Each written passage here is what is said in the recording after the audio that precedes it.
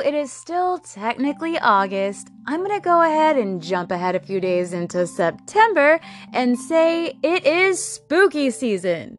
Welcome to this episode of What the Actual F. Hi, my name is Harmony and I'm your host here. This is going to be the first episode of the spooky season, if you couldn't tell by my intro. I love this time of year. Halloween is my favorite time, and although I still have 2 days technically until September graces us with its presence, I am welcoming the spooky season. And you may not be as welcoming to the spooky season as I am, but you know what? It'd be a lot cooler if you were.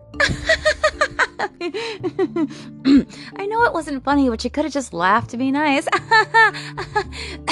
Let's continue the show, shall we? So for this very first episode of the spooky season, and don't worry, all the episodes in the spooky season will not be ghost, paranormal, or all things spooky related. We will still talk about crime. However, this first episode is going to be sort of a spooktacular one. I'm gonna stop with the puns. I know, I'm just...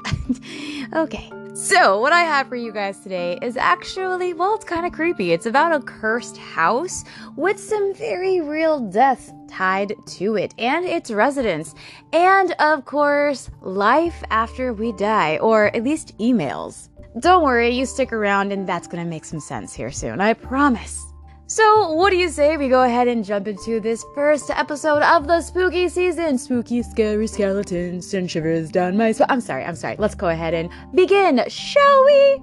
First up, we are going to dive into all things spooky with Jean Harlow and her creepy house. Wait, let me get spooky. Dun, dun, dun, dun, dun, dun, dun. That sounds Game of Thrones. Okay, you know what? let's just start the show. Jean Harlow has died. The world of moviegoers mourn the vivacious blonde bombshell who has died of uremic poisoning in the very flower of her youth. We show her, here with Franchot Tone and William Powell, in roles that brought world fame. It seemed that enduring happiness was not for her. Her last great friendship was for William Powell, who was at her bedside when she died. Powell declared that behind the hard-boiled characters she portrayed, Jean Harlow was the tenderest, sweetest girl in Hollywood. Only 26, it seems impossible that she is dead.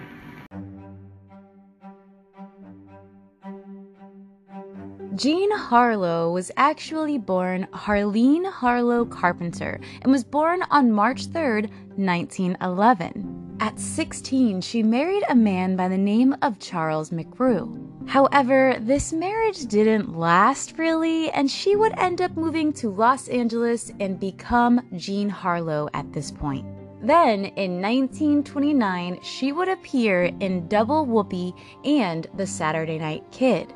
This is when Jean Harlow would become known as the original Bond bombshell of Hollywood. Jean Harlow would rise through Hollywood, and her star power knew almost no bounds. However, her personal life would become somewhat of a tragedy. In July of 1932, she married a man by the name of Paul Byrne. Paul was a successful MGM executive. This marriage, though, was pretty surprising. Yeah, okay, it was kind of common at the time for, older men to have younger women at their side. But in all reality, that was more so as, the hush-hush relationship. That was, their secretaries they were banging on the side, and they had, a woman their age as their wife. Let's be real. Back then, times were a little bit different. It just wasn't common for older men to marry young women. However, despite Paul and Jean's 22-year difference, it seemed that this couple had found true love. Now, many people were pretty confused by this startling couple because in many people's eyes and a lot of stuff that I read, they were just blatantly calling Paul unattractive while saying that Jean was just this stunning beauty. And yes, she was. But just because you may find somebody unattractive doesn't mean everybody else does. And no, that does not mean that I found Paul attractive, because no, I didn't. But I'm not gonna sit here and say he was ugly, because that's just mean. And, although he's not what I would call attractive conventionally or anything like that, I'm just not gonna call the man ugly. However, the two, they seem to match. And who are we to stop anyone's happiness? So, yay, they found love, they got married, and here we are, they're together. At this point, Paul was like, you know what, I think I want to buy some sort of extravagant, beautiful home for us. And he did that. He bought just that, this extravagant, beautiful Bavarian home. If you do not know what Bavarian means, it is a type of German style. Like a German architecture. And I know this, I was born in Germany. I was actually born in Bavaria, Germany, where this is insanely common because that's where it's from. So this was located at 9820 Easton Drive in Benedict Canyon, Los Angeles, California. He bought this home for him and his wife, Jean Harlow. Now, it was rumored that Paul and Jean had issues in their marriage from the very beginning. Surprise, surprise, 22-year difference, and you guys had issues? No. And sadly, the marriage would come to an end after just 2 months. And some may say what we're about to dive into is the very first strike of the curse of the Jean Harlow home. Well, what do you think? This is a murder. Plain and simple. Why do you sound so sure? You see where the gun is? About 6 or 7 feet away from the body? Yeah? What of it? Wise up, Mayor. How do you think it got there? You think he shot his brains out and then tossed the thing into the middle of the room? Someone killed him, and then threw the gun off to the side, likely in a state of shock. I've seen it before.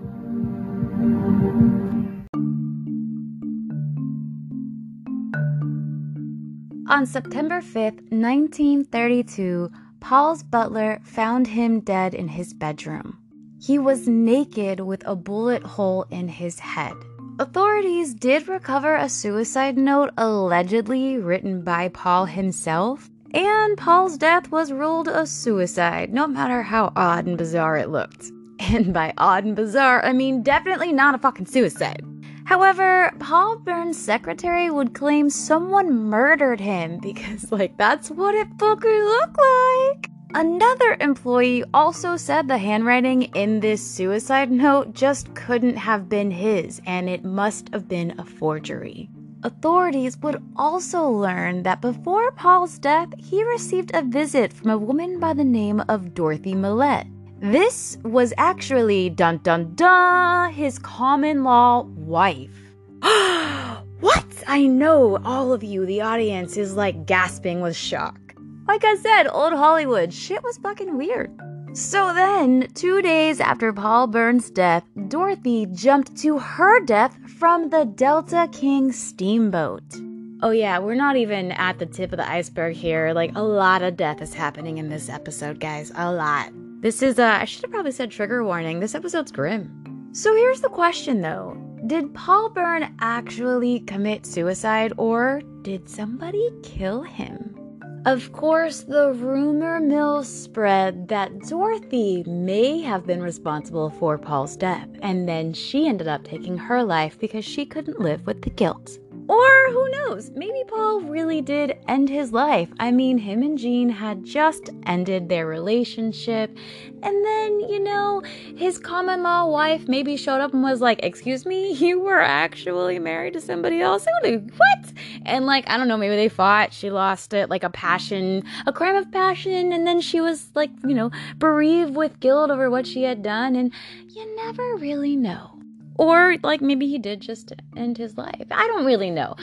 But there was a lot of stuff about the scene that was just a bit off.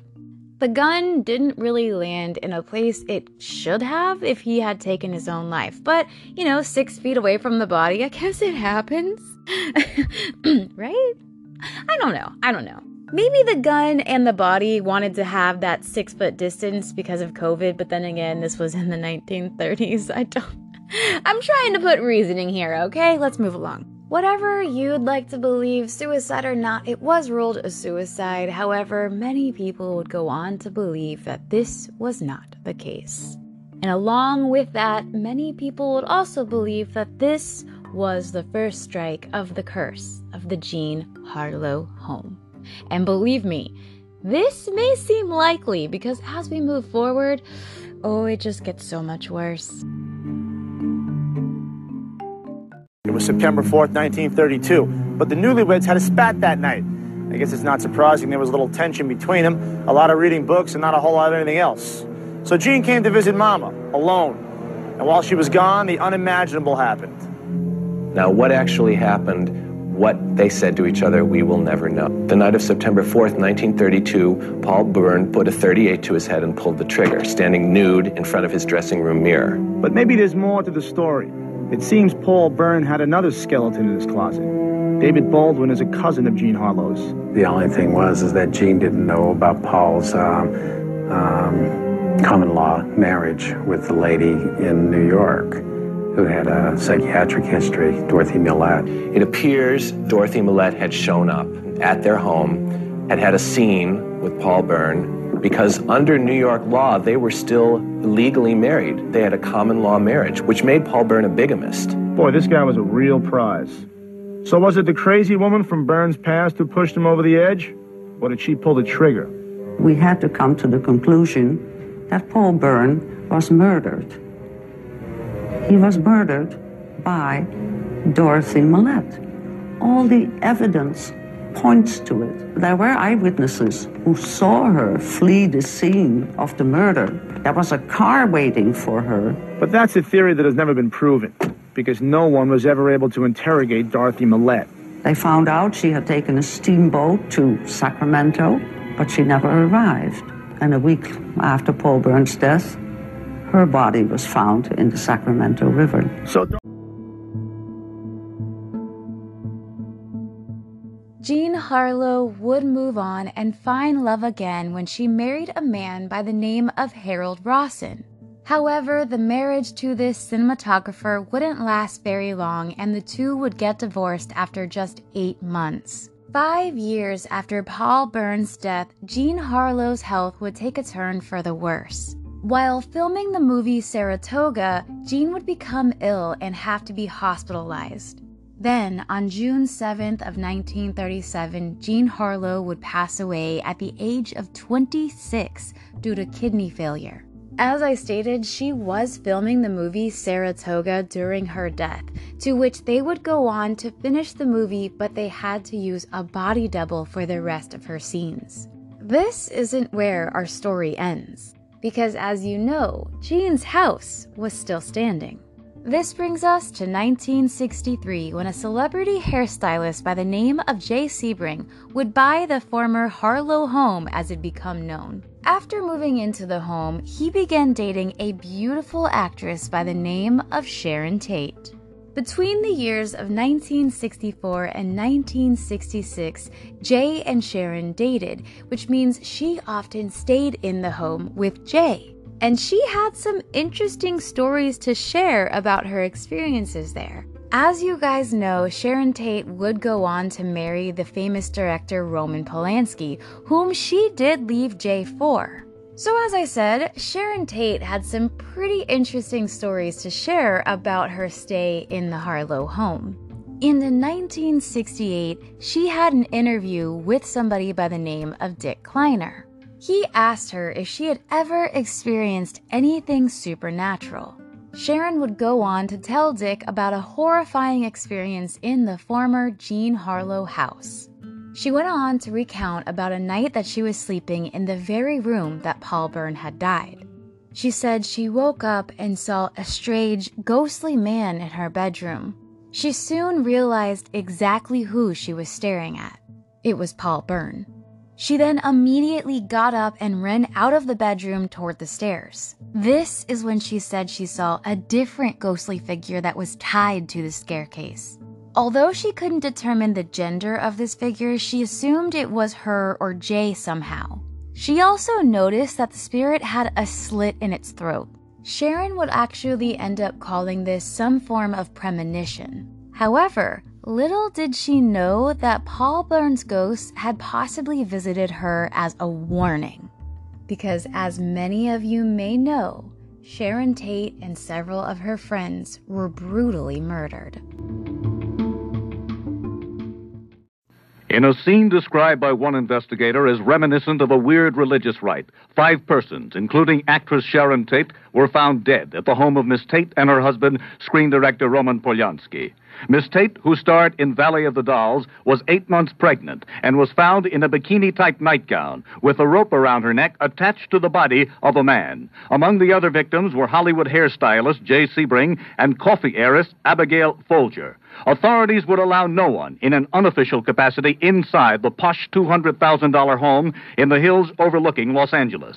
Polanski, who directed Rosemary's Baby and other films of suspense, reportedly is in Europe.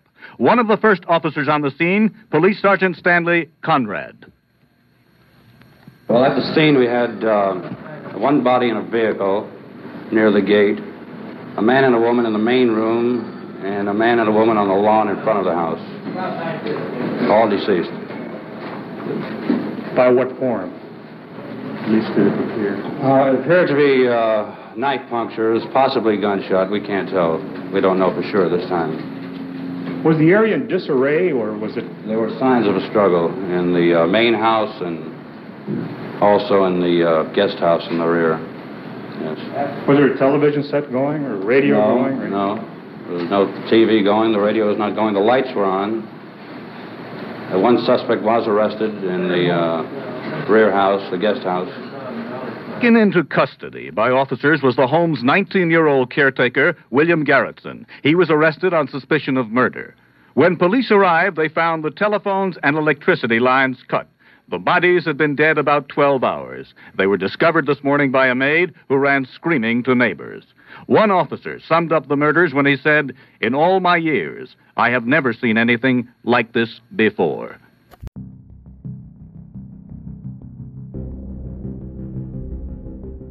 On August 9th, 1969, a very pregnant Sharon Tate was staying at 10050 Cielo Drive in Los Angeles.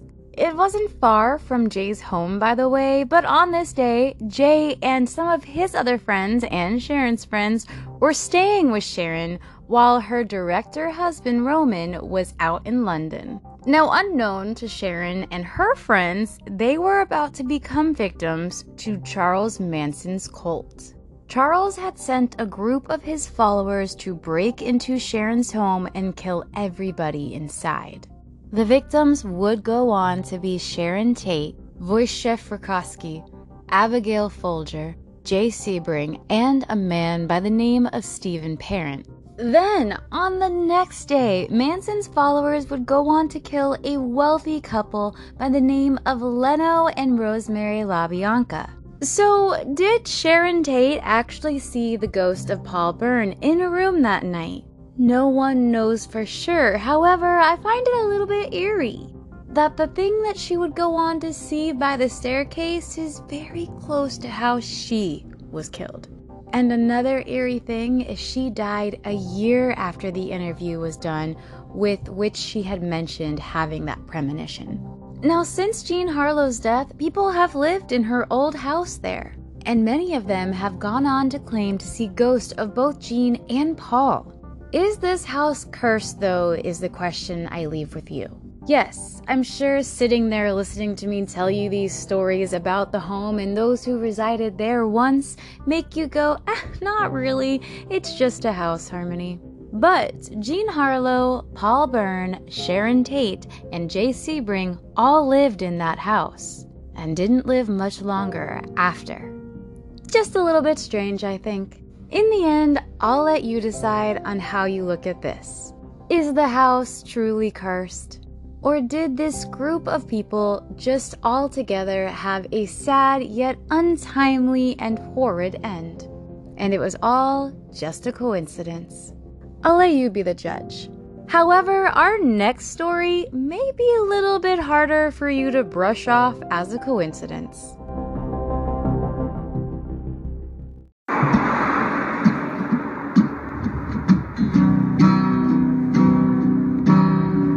My name's Tim Hart.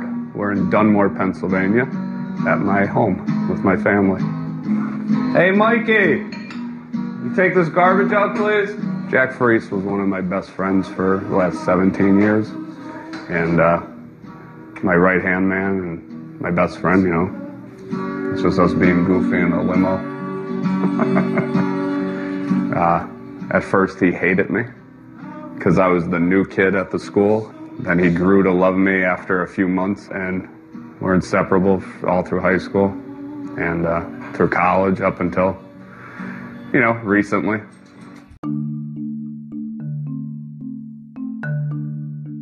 Okay, so this case I have for you, this story I have for you, this one is complexing. I believe in the afterlife for many different reasons. I also have my own beliefs when it comes to ghosts and timelines and what we experience and quote as a haunting. But we don't have time for that. Let's dive into this whole case of Jack and his emails. For this, we have to go back to November of 2011. A man by the name of Tim Hart had an email come into his inbox from his friend by the name of Jack.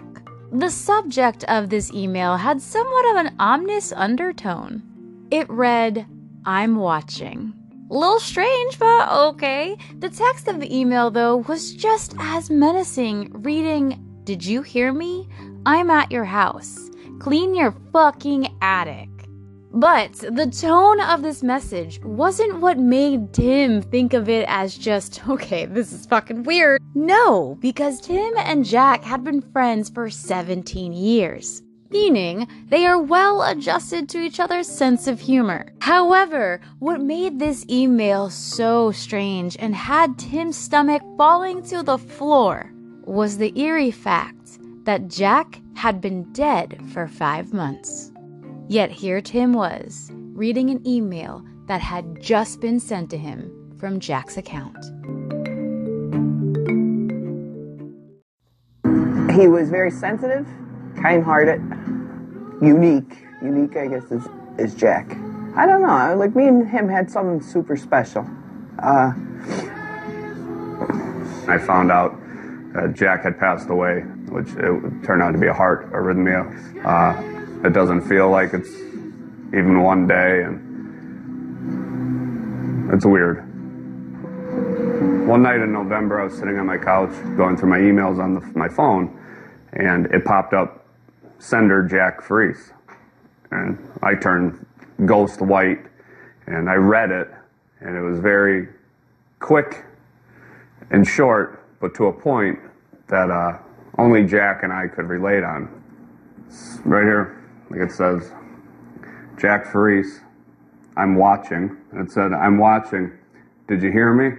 I'm at your house. Clean your f***ing attic."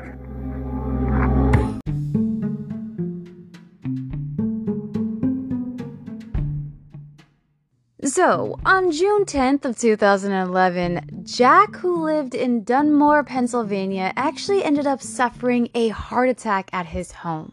This loss was and is still very deeply felt by his friends and loved ones. Jack was known to be quick with a snappy comeback and often considered a master of sarcasm. He was well known for his sense of humor and his extreme kindness. His obituary was read in the Scranton Times. Yep, Scrantons, my Office fans are out there like, "Scranton, what?" Sorry, this is serious. So, on June 14th in 2011, they would go on to describe him in his obituary as having a, quote, bigger-than-life personality. He loved his kids, who were then 3 and 4. He loved music and tattoos, and he also loved all things that were tattoo artwork. Which I can totally understand as someone who is in the body modification community. I understand and relate completely. Jack loved motorcycles and he loved animals. Quote, "Jack could make you laugh even on your worst days," read his obituary. Continuing on with, "He will be deeply missed by all those whose lives he touched." Jack was just 32 years old when he passed away. So, an email coming in months after he has since passed away is a bit strange. Going on in an interview, Tim Hart would say it was the attic reference that made the message so cryptic. Because according to Tim, it was, quote, "a point that only Jack and I could relate on." The second to last time Jack had ever visited Tim was at his house prior to his death. They had gone up to the attic together. They were trying to figure out what they could do to kind of finish the attic. Tim said at this point the floor was just kind of dusty and that it was just, it just needed a little bit of tidying. To which Jack looked at Tim and was like, man, you better clean this place up before I get up here. Tim said when he said those words, there was nobody else up there with him. Meaning only Jack and Tim knew this little exchange they had. So Tim believes the email is relating to that. Now, one email, okay, I could understand. He passed away, but maybe he set something on a timer. Who knows? Technology's weird. But what if I tell you this isn't the only person who received an email from beyond the grave? No, Jack was busy.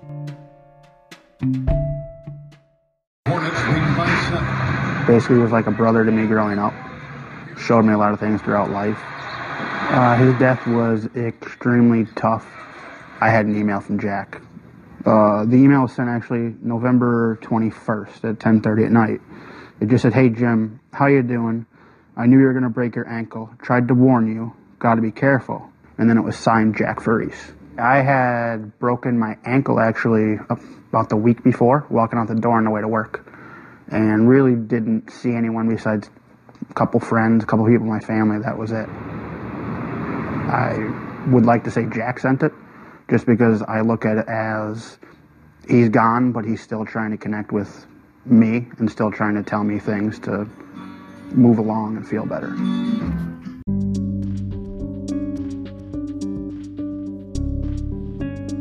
As I said, he wasn't the only one to receive an email from Jack. No, at least Jack's account was pretty busy. His cousin Jimmy McGraw also found something odd in his inbox on November 21st at about 10:30 p.m. as you heard. The subject line read, "Hey Jim," and the message goes as follows. "How you doing? I knew you were gonna break your ankle and tried to warn you. Gotta be careful. Tell Rock for me." Great song, huh? You're welcome. Couldn't get through to him. His email didn't work. Now Jim had in fact broken his ankle about a week before getting this email. This happened as he was heading out of the door to go to work. And he really had only told very few people about the exact incident of what occurred. So you can imagine questions start to arise when these odd, mysterious messages were coming into people's inboxes. Was it possible that Jack himself somehow was communicating with his friends and loved ones beyond the grave? Or did somebody hack into Jack's account and send these warped messages? If so, how would they have known what they did to be able to make the closest people in Jack's life believe it was Jack himself? How would this hacker know these little details from Jack and his friends? Was it just some lucky guess? If it was a hacker, could this hacker have known these things somehow? Or was it really Jack, just somehow trying to assure his friends and loved ones he was still here? Part of me really hopes it's that one.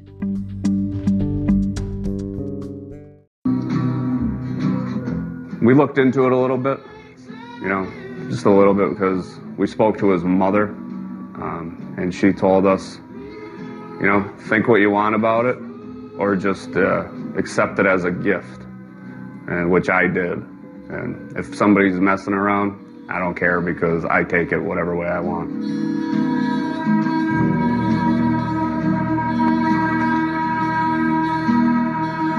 The emails that people had received, I thought they were fantastic. They were great.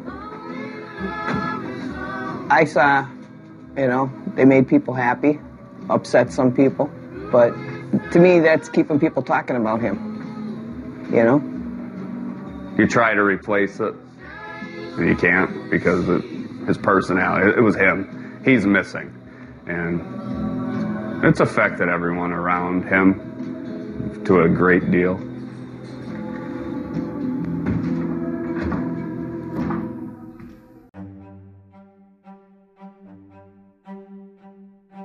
So were the emails that were sent to Jack's friends and loved ones truly from him? Or was somebody just in Jack's account and thought it would be real friggin' hilarious to send random messages to random people? and just happened to know exactly what to say to these random people. I don't know. I do find it rather strange, unusual, and very bizarre. Whether or not it was Jack from beyond the grave, or somebody who just happened to get into his account and know exactly what to say, those messages are cherished by all who receive them. Because the fact remains, we have no idea what happens after death, but everybody who's ever lost somebody would give anything to hear from them again. So however you look at it, Jack's friends and loved ones are just thankful that they did.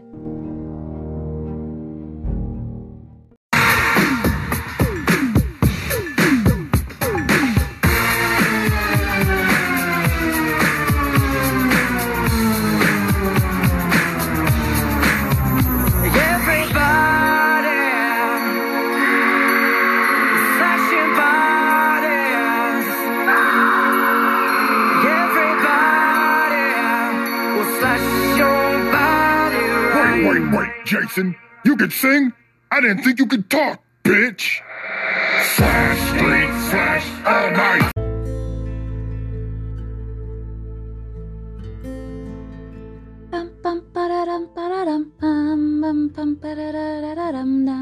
This is Halloween, ba-da-dum, ba-da-dum. Sorry, I didn't see you there. Well, I guess I can't see you because I'm behind a recorded message here. Anyways, I hope you enjoyed this very first episode of the spooky season. And I sure do hope that my weirdness did not scare you away. If you are still here, well, thank you. I hope you enjoyed the mystery of the Jean Harlow house and its curse. I'm not sure if you believe that the house is truly cursed, but I kind of have a little bit of a not so sure about it vibe. Would I buy the home? Probably not. Actually, I probably would, let's be honest. I like creepy shit. I really do. Honestly, anyone who knows me will tell you. If it could be haunted, if it could be cursed, if it's spooky, you can go ahead and give it to me because I want it. Thank you. But let's move over to the emails from Jack. What about those? Were those really sent from Jack himself beyond the grave? Or was it just some hacker that knew exactly what to say and who to say it to? I don't know. All I know is both of these stories find themselves to be a bit disturbing. They kind of hit your noggin, roll around, and kind of haunt your mind. Little strange, a little bizarre, and very unusual. Anyways, I hope you enjoyed this episode of What the Actual F. I look forward to giving you so much more content coming up in our spooky season here. There'll be crime, which means murder. There'll be a ghost, ooh. There'll be mysteries, who done it? It was Mrs. Peacock in the study. I have so much in store for you coming up in this spooky season. Anyways, until the next episode of What the Actual F, I hope you guys have a safe and fantastic rest of your week. Go get yourself a pumpkin spice latte, throw on some Hocus Pocus, or hey, Nightmare Before Christmas, whichever floats your boat, or tickles your pickle, as I like to say. It doesn't matter because it is spooky season. It is time for Halloween! So, enjoy yourself. However, until we meet again, goodbye and adieu. Love you.